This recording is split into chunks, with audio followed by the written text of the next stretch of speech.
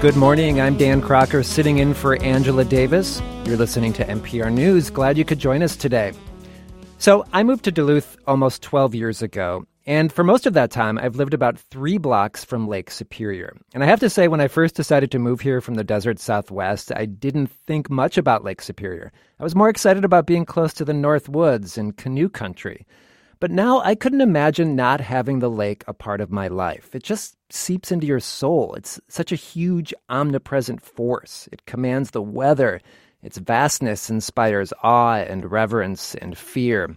And I've also learned over that time that a lot of people have a story about Lake Superior, something that defines their relationship with the Great Lake, a personal connection.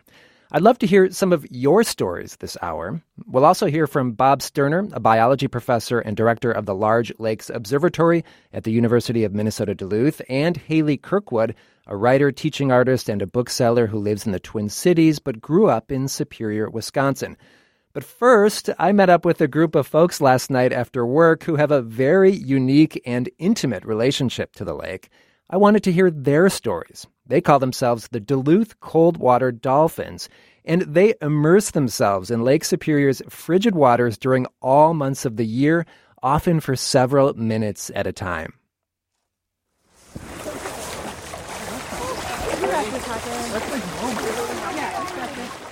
So my name is Maggie Nancaro, and I am recent here in Duluth. I moved here in November to take a job as the priest at St. Paul's Episcopal Church. She moved to Duluth in part because she wanted to live closer to Lake Superior. Because wanting to feel the rhythms of this place and to experience a body of water that is so much bigger than human perception and understanding.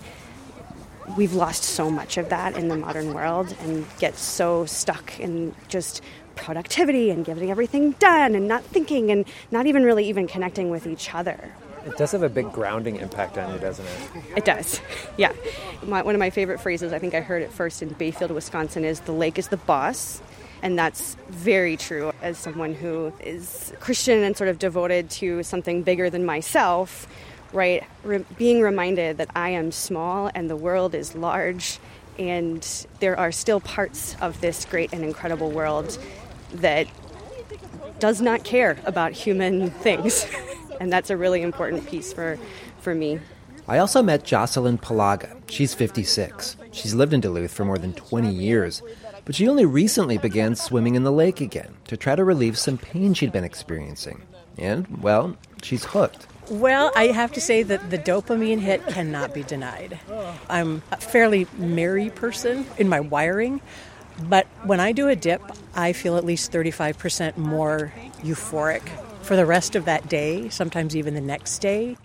It's been some years since I really put my body in this water, because I used to just go in when my kids would go in. Now I'm an empty nester.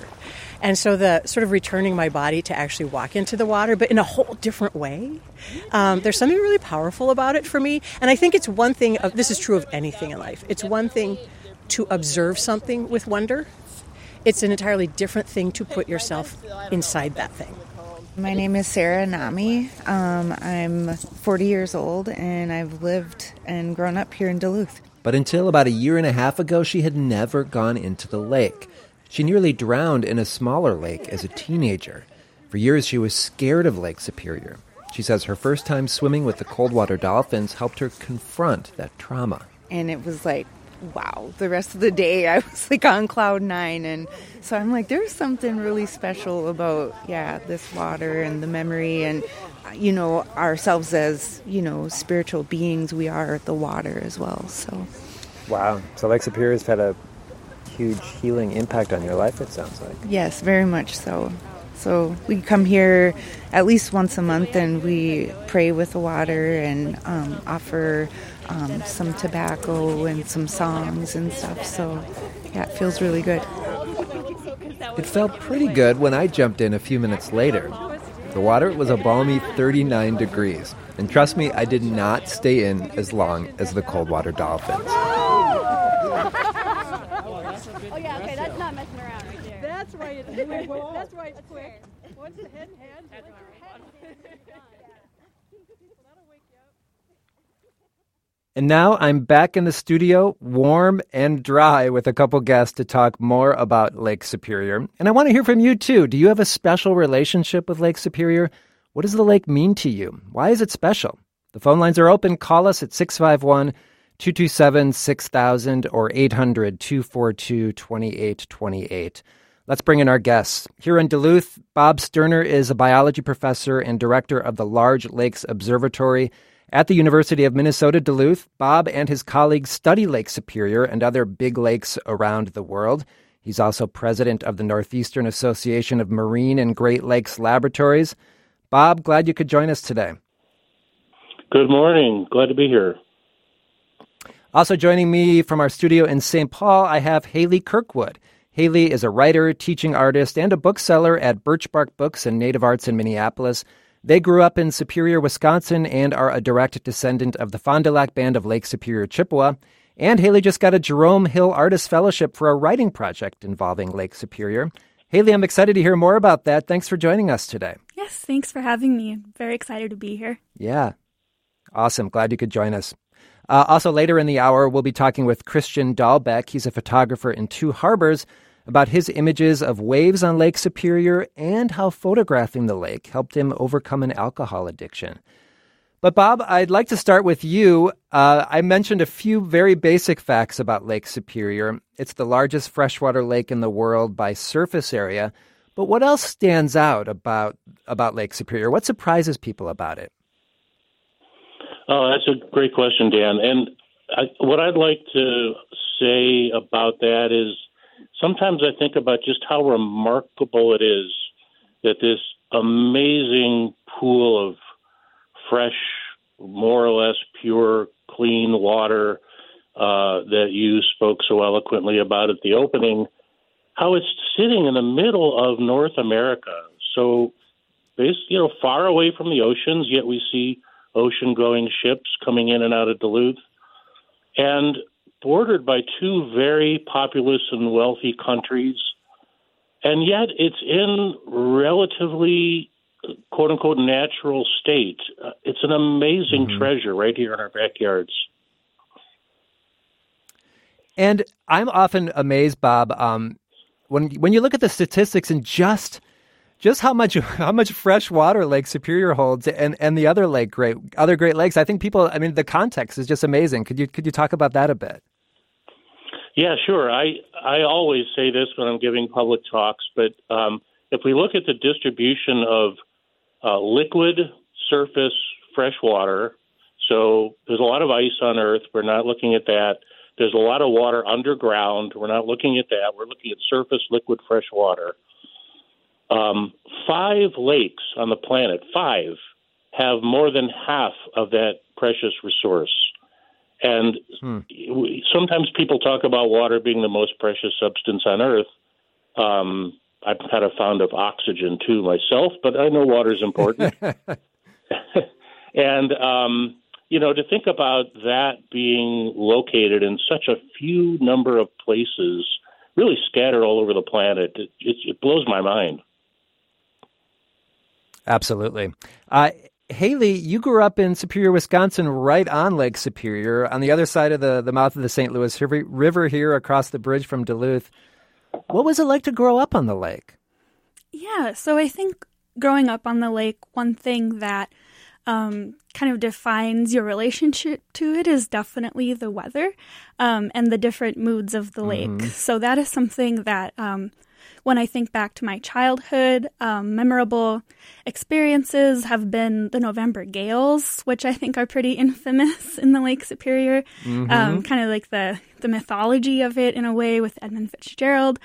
So growing up in Lake Superior, I think I've always had a fascination with the weather as well as with geology and with the many different ecologies that do exist in the Lake Superior watershed.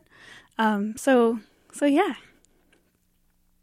Something I love, Haley, about living by the lake is how, it changes every single day. It can be blustery and freezing. It can be warm and placid. You mentioned the moods. I totally agree. Is there a favorite mood that you have, or a couple of favorite moods?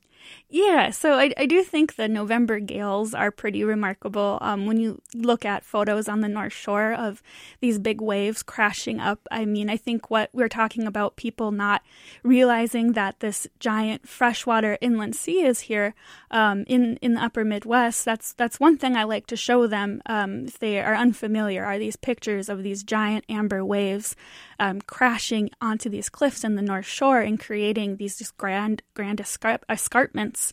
Yeah. Bob, you direct the Large Lakes Observatory here in Duluth.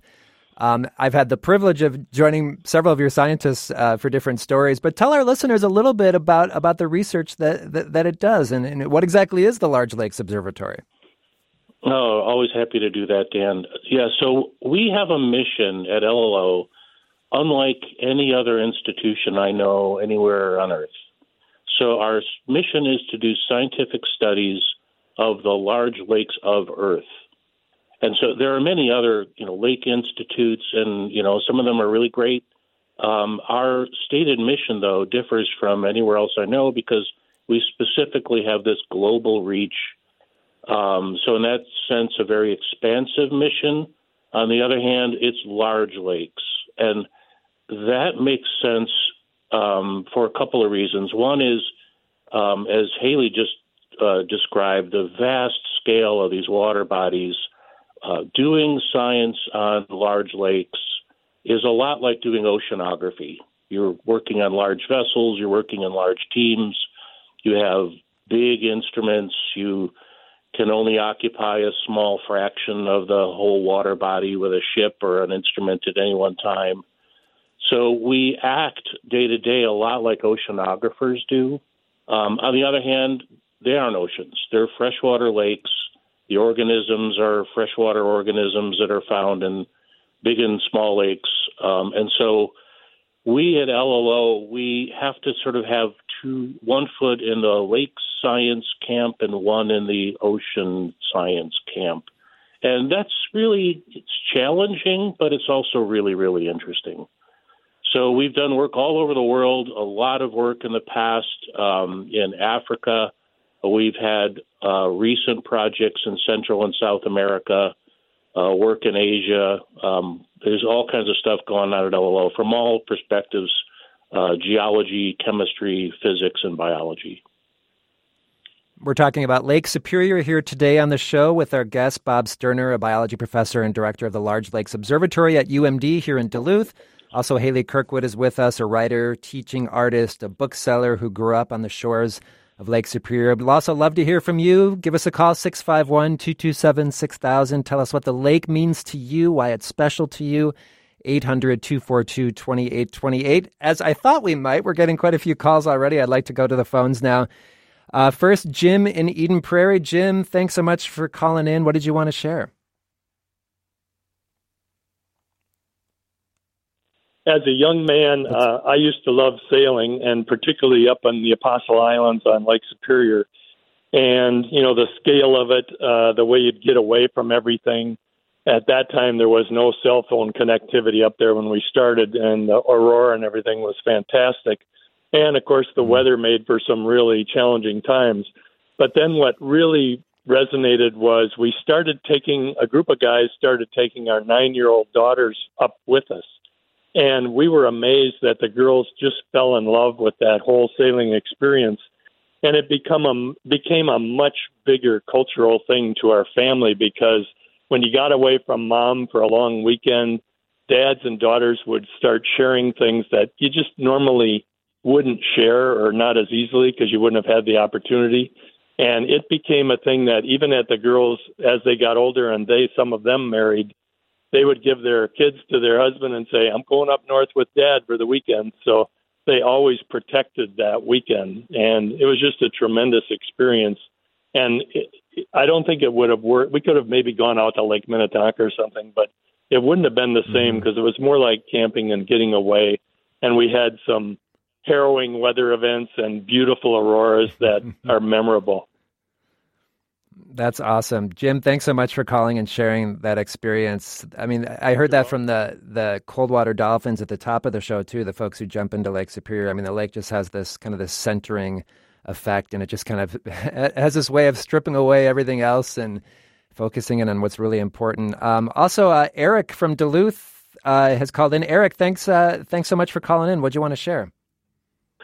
Hey, thanks for having me. I moved up here last year, and the lake has been a big part of my life. It's one of the reasons I moved up here. And I have a storytelling podcast that uses the lake and all the great mysteries that it has, and the weather, the fog that comes off the lake. It's a great backdrop for some really good ghost stories, and it involves some of the history of some of the ships that have sank, and just Lake Inferior. A lot of people don't know there's a lake beneath the lake, and so it's a great opportunity just to share some really fun stories and let the history of the lake tell itself. Eric, thanks for calling. And real quick, plug your podcast. What's it called? It's called Hayden's Gate. Eric, thanks for calling. Bob Sterner, he mentioned a lake underneath the lake. Is that true? Is he still on? I'd like to know a little bit more about what he's thinking there, because I was wondering. Eric, you still there? We may have lost him. Yeah. Okay, so... I think we lost him. We lost him. I don't know exactly what he meant there, but twice in the winter and then again in the summer, there is effectively two lakes, one floating on the other. And so the summertime, the top layer is warmer than the bottom layer. And so most of the water in Lake Superior has the same temperature year-round that you just experienced last night when you jumped in, 39 degrees Fahrenheit. That's the temperature at which water is densest. And so in the summer, as the solar energy adds heat to the lake, it warms, and at some point it warms enough that an upper layer floating on top of a lower layer occurs. And at that point, the lower water, most of the lake water, is effectively cut off from the atmosphere. And so different things can happen in that lower layer than happen in the upper layer. And the reverse happens in the winter, except in the winter, the upper layer is actually colder than the bottom layer. So in that sense, there's a lake beneath a lake. We're talking Lake Superior today. 651-227-6000 is the number to call to join the conversation, 800-242-2828. And Haley Kirkwood, I wanted to get back to you, too. We heard from that caller who has a podcast and talked about, just how the lake can inspire, and it has inspired so much art and music and writing. And you are working on a grant, I understand, writing about Lake Superior and a Jerome Hill Artist Fellowship that you've received to explore your relationship with the lake. Could you tell us a little bit about what you're working on? Yeah, I would love to. But may I first jump back to the Lake Inferior, because I think I have some information about that. So Lake Inferior was kind of, and you'll have to do your own research. I don't have the exact names for this, but Lake Inferior was actually an imagined lake by a French fur trade voyager who believed that it was the gates to hell. So it's got this weird it was an imagined kind of hallucination of a French voyager. But then I know that just a couple of years ago, a local Duluth newspaper, a community newspaper, I can't remember what the exact name was, but they ran like an April Fool's story about it, and had all these details. So that's what Lake Inferior is. And going back to writing, I actually have written a poem about Lake Inferior, about these ideas of things that live inside us that we're not quite sure about. And that poem was published in a literary journal called the Thunderbird Review, which is based out of the Fond du Lac Tribal and Community College, which focuses on Lake Superior writers. So definitely, if you're a creative writer, check out the Thunderbird Review. It's a free community literary journal. They're doing really good work. But to go back to my Jerome Hill Fellowship project, so I've got, this is this is the long game, but I have a creative nonfiction project that I'm in the very, very early stages of, where I want to trace the Ojibwe migration path. So Ojibwe people, we came from the northeastern seaboard, and we migrated all around the Great Lakes to end up all the way to the western end of Lake Superior. It's a really long, beautiful story. Checking out the work of Anton Troyer or Brenda Child or the Mishomis book, you will get more information about it. But so my plan is to do a road trip around the Great Lakes, interviewing different, like Ojibwe and other indigenous people, elders, youth, to see their experience of the Great Lakes, how the migration has lived on, and the ways that travel around Lake Superior is actually, I think, for me, core to Ojibwe identity. Yeah, yeah. So I know you're a direct descendant of the Fond du Lac Band of Lake Superior Chippewa, and of course you're not a spokesperson for the band, but I mean, what have you learned in your process about kind of the Ojibwe peoples or the band's relationship with Lake Superior?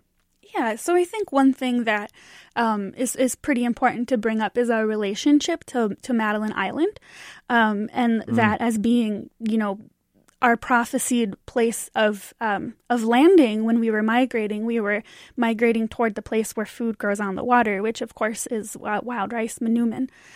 So for me, it's important to really bring up the fact that Madeline Island was this just historically very significant place for Ojibwe people.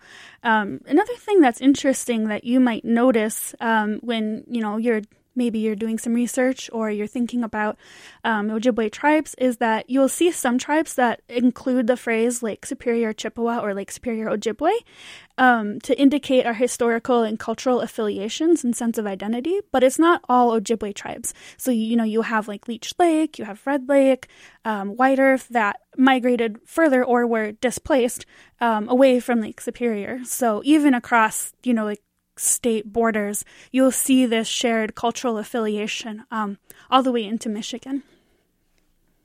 That's Haley Kirkwood, who's a writer and teaching artist who grew up on Lake Superior. Also with us today, Bob Sterner, who directs the Large Lakes Observatory at the University of Minnesota Duluth.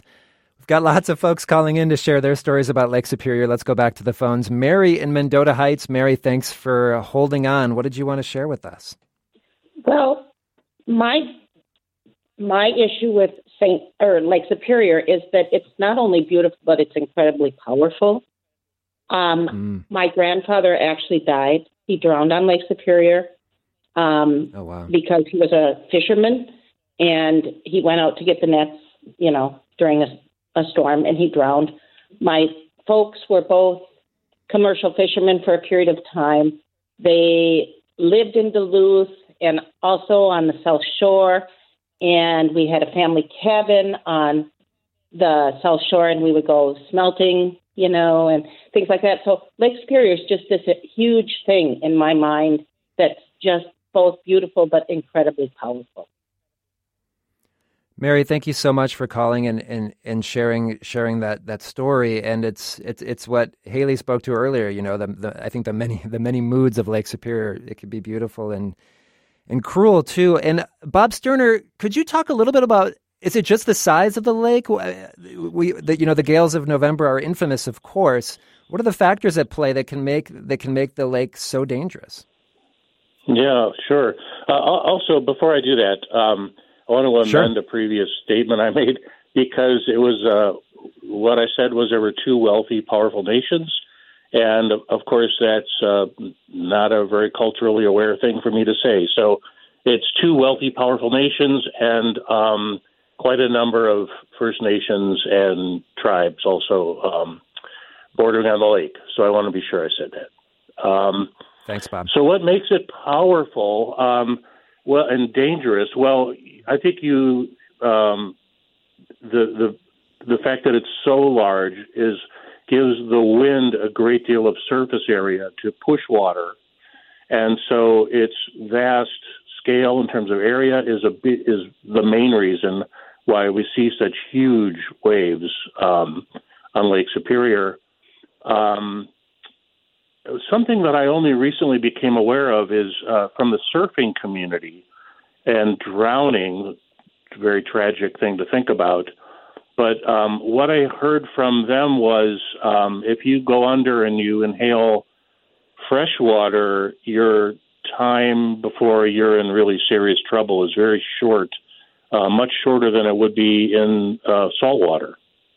So that's a factor. And then, of course, temperature. Hypothermia sets in, and the lake is cold so much of the year. So you have a number of factors there that contribute to being such a dangerous place. And the science piece of that is that we're always building more and more eyes and ears to help us monitor what the lake's doing. LOL has maintained 2 near-shore buoys for many years, and people can go to buoys.ud.umn.edu and see what the local conditions are, the wave heights and such. Our buoys will go out next week, I'm told, for the year, and more of those kinds of sensing systems are going in the lake all the time to give people some warning about what conditions they might be experiencing if they're out on the water. That's Bob Sterner, who directs the Large Lakes Observatory at UMD in Duluth. Also with us today, Haley Kirkwood, a writer who grew up on Lake Superior. We do have lots of folks waiting. I'm going to ask you to be patient for a couple minutes longer because I do want to bring another voice briefly into the conversation. Christian Dahlbeck is a photographer who has spent the last decade photographing Lake Superior in all seasons and all weather. Most people see the lake from the shore, but Christian captures his glass-like images of waves curling on the surface of the water by getting into the lake. He joins us from Two Harbors on the North Shore. Christian, welcome. Thanks so much for being here. Hi, Dan. Thanks for having me on the show. Absolutely. So I understand that sunrise is your favorite time to take photographs of Lake Superior. So could you tell us what's so special about that moment for you? I think it's the beginning of the day is so special to me. Just after all those years of me sleeping in, getting there and catching the first rays of sunlight that are breaking the horizon, and the way that I'm doing the photography, being immersed in the lake, and I'm trying to be at eye level to capture it all, and all the reflections that dance on the surface of the water when you get a nice colorful sunrise. And it's just something that it's hard to even explain. It's so special. Yeah. Christian, could you tell us how you got started taking photographs? I know it was I've heard it was a little over 10 years ago. Could you tell us what was going on in your life at the time? Yeah, I'd spent a lot of my life with an alcohol problem and in and out of trouble, and working in the factory up here in Two Harbors and different other jobs after that. And just finally, in 2012, after all that, I went through a treatment here, and then I had a camera sitting there, and I got to go out and walk around. I had an ankle bracelet because of some trouble, and actually got up to go walk around the point to walk my dog, and I grabbed that camera, and I started seeing all the nature and the beauty and the lake. And, at first I was like, what is my subject going to be if I'm going to do photography? And there it was right out my back door. It was Lake Superior. And I guess it kind of was right there in front of me all along. Even growing up, it was right there. I played along it and fished in it. And it's just, it became first nature, I guess, and I was missing it all those years, but there it was. So did photographing the lake? It sounds like it had a real healing impact for you. Could you talk? Could you talk about how it maybe helped you out of your addiction, and how it maybe gave you a different take on things?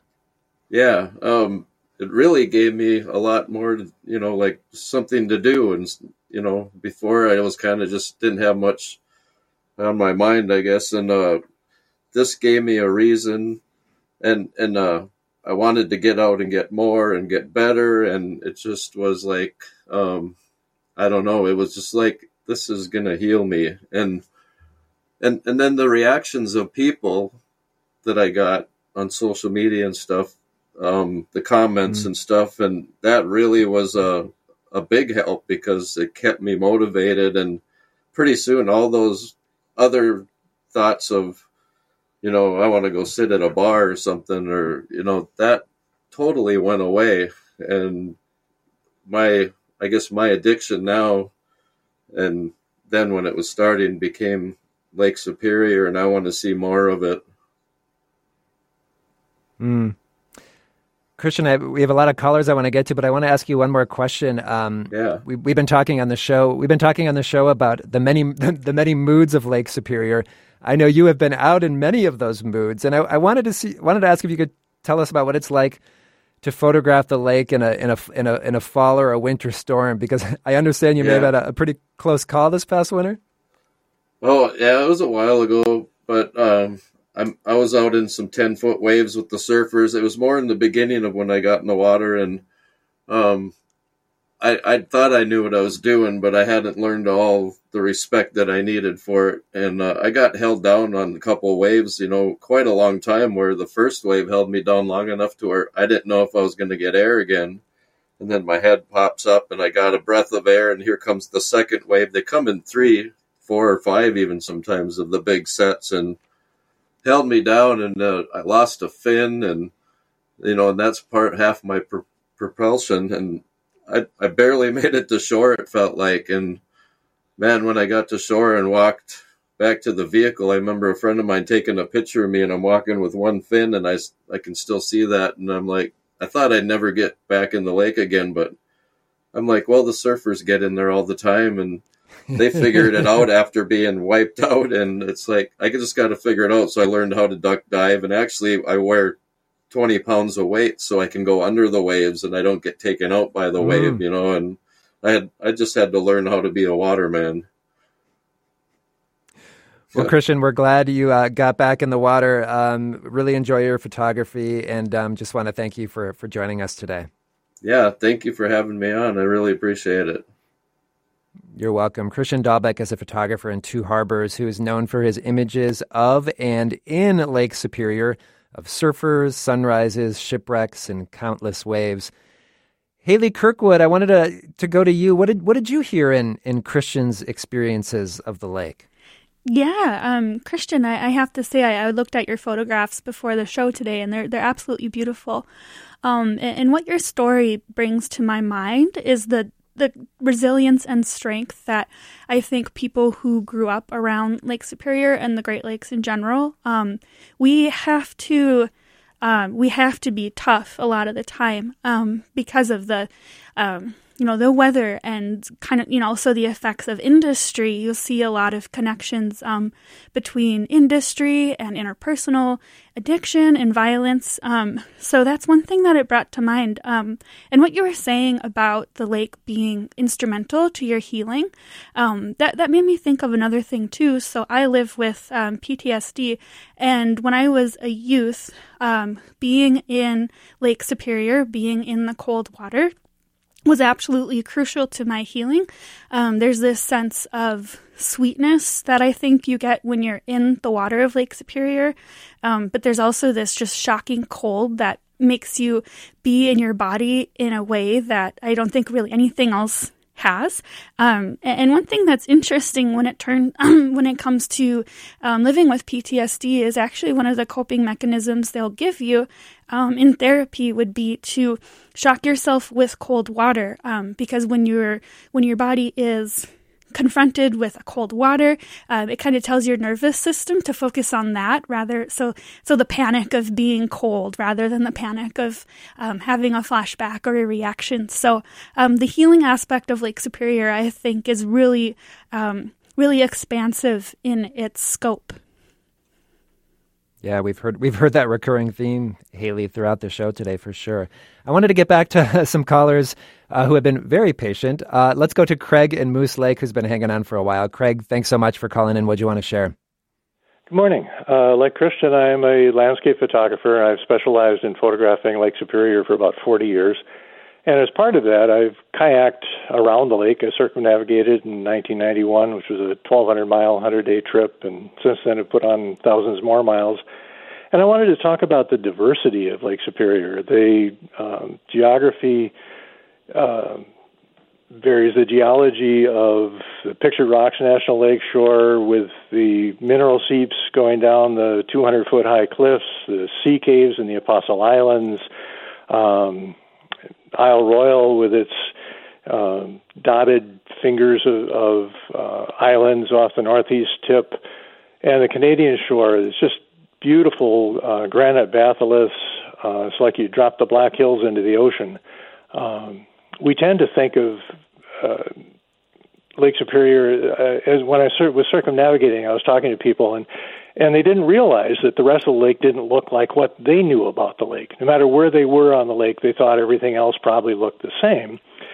And I think that is one of the scary things about when we think about the development that's happening on Lake Superior. We think, well, it's this vast lake, and we can afford to develop this because it's just a small part of the whole. But yet, each area is unique, and so when we develop a portion of it, we've lost something that's quite significant. I'd also like to talk about the healing aspects.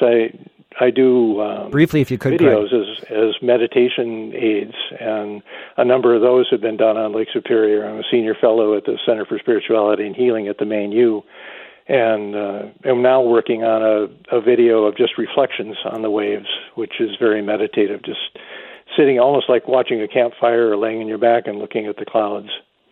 So the rhythms of the lake are very calming.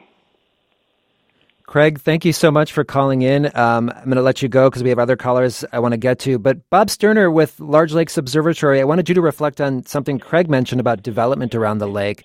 And that's something we haven't had a chance to talk much about yet. But the lake is pristine, but humans are having an impact on it, correct? Oh, for sure. I mean, humans are having an impact everywhere on the planet.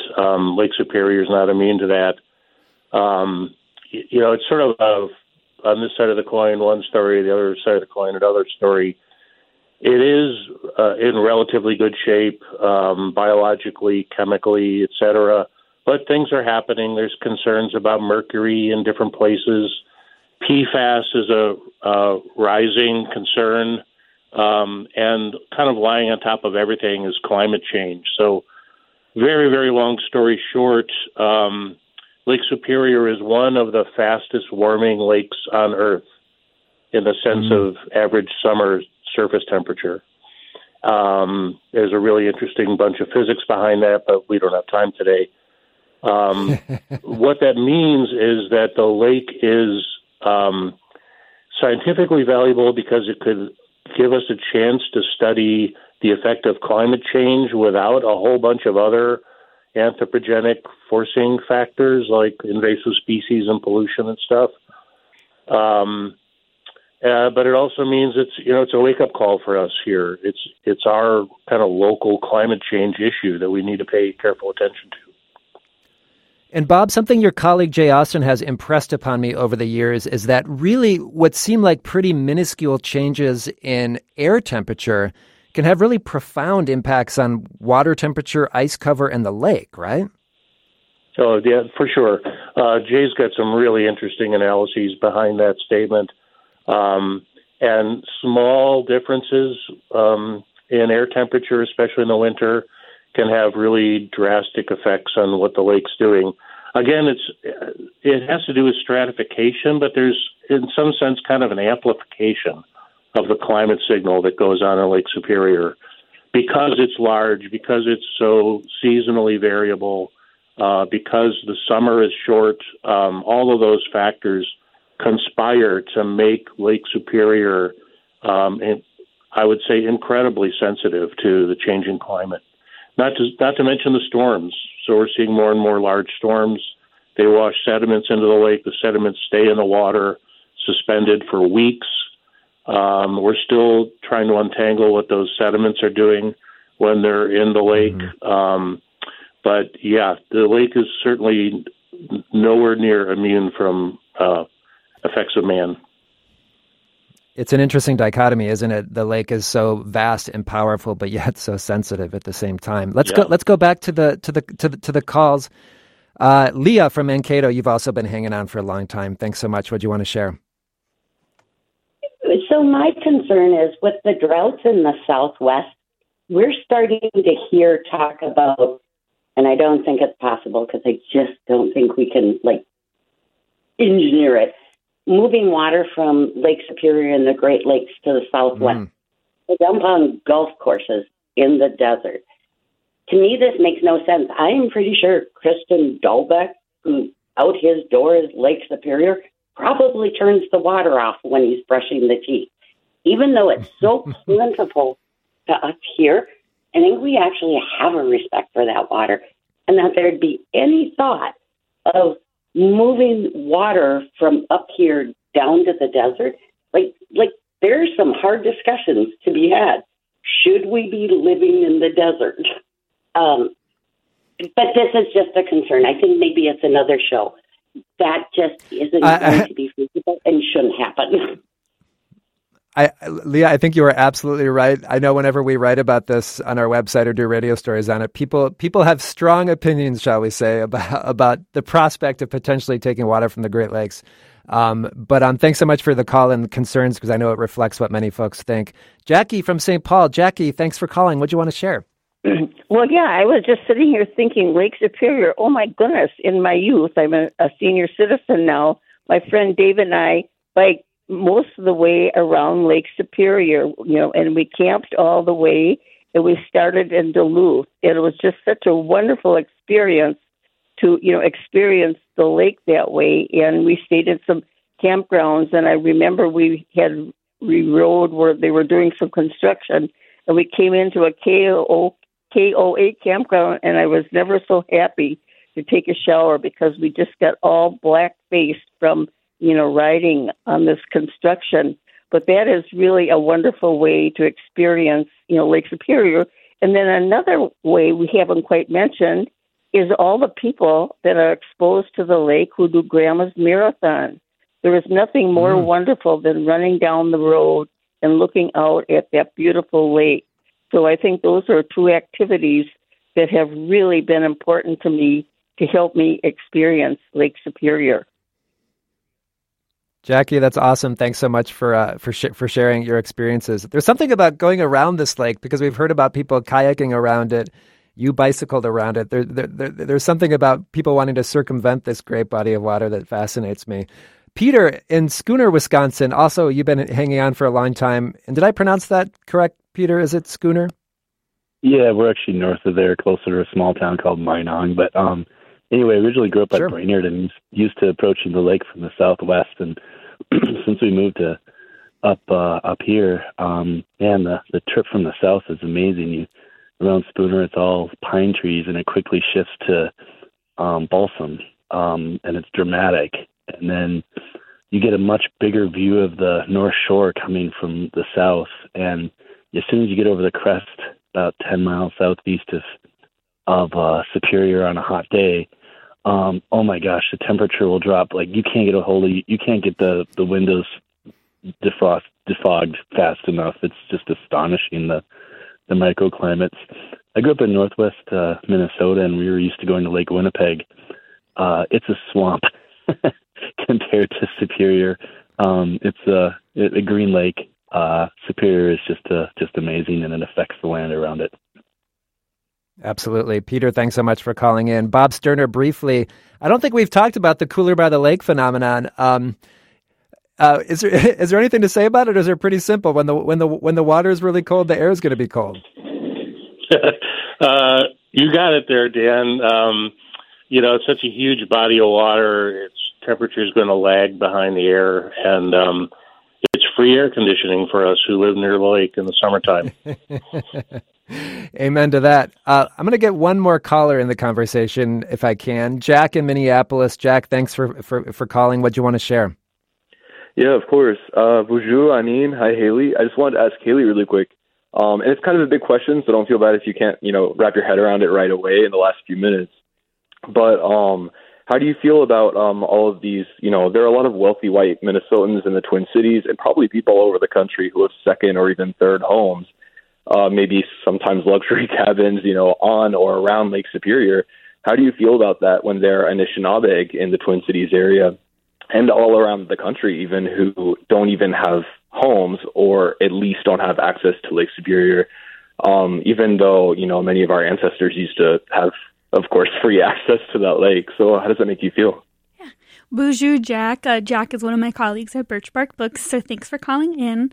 But yeah, I think that's a really good topic to cover, the lack of access. I think that there are like two things: the lack of access of outdoor recreation that I think affects BIPOC people pretty intensely, in which there are a few organizations out there that are trying to ameliorate that and make access available to BIPOC communities. And then in terms of like Anishinaabe,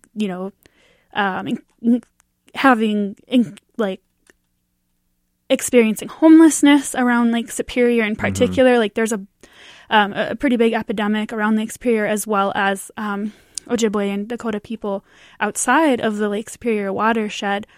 So for me, that's always been a struggle, having grown up pretty low income myself, to see these developments. But for me, I think that there's a different class and racial identity to Lake Superior when specifically in Superior, Wisconsin, which is always, I like to consider it like Duluth underdog, like scrappy little cousin or something, and that it is a less wealthy area. So for me, access around Lake Superior has always kind of been these like maybe less touristy areas like Connors Point or Rice Point, fishing with my brother under the bridge.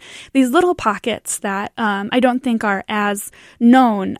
So that for me, I don't know if that quite answers your question, Jack, but that has been my experience and the places that I have loved and the places that I know are more accessible to BIPOC and Anishinaabe people who are kind of pushed out of areas like around the North Shore. I never actually went to the North Shore until I was an adult camping with my brother. So, I experienced that lack of access firsthand. Haley Kirkwood is a writer, a teaching artist, and a bookseller at Birch Bark Books and Native Arts in Minneapolis. They grew up in Superior, Wisconsin, and are a direct descendant of the Fond du Lac Band of Lake Superior Chippewa. Also on the show with us today, Bob Sterner, a biology professor and director of the Large Lakes Observatory at the University of Minnesota, Duluth. I also spoke with Christian Dahlbeck. He's a photographer in Two Harbors, known for his images of waves and other scenery of Lake Superior. This conversation was produced by Maya Beckstrom and Danelle Cloutier. I'm Dan Crocker in for Angela Davis today. Thanks for joining us, and be safe, everyone.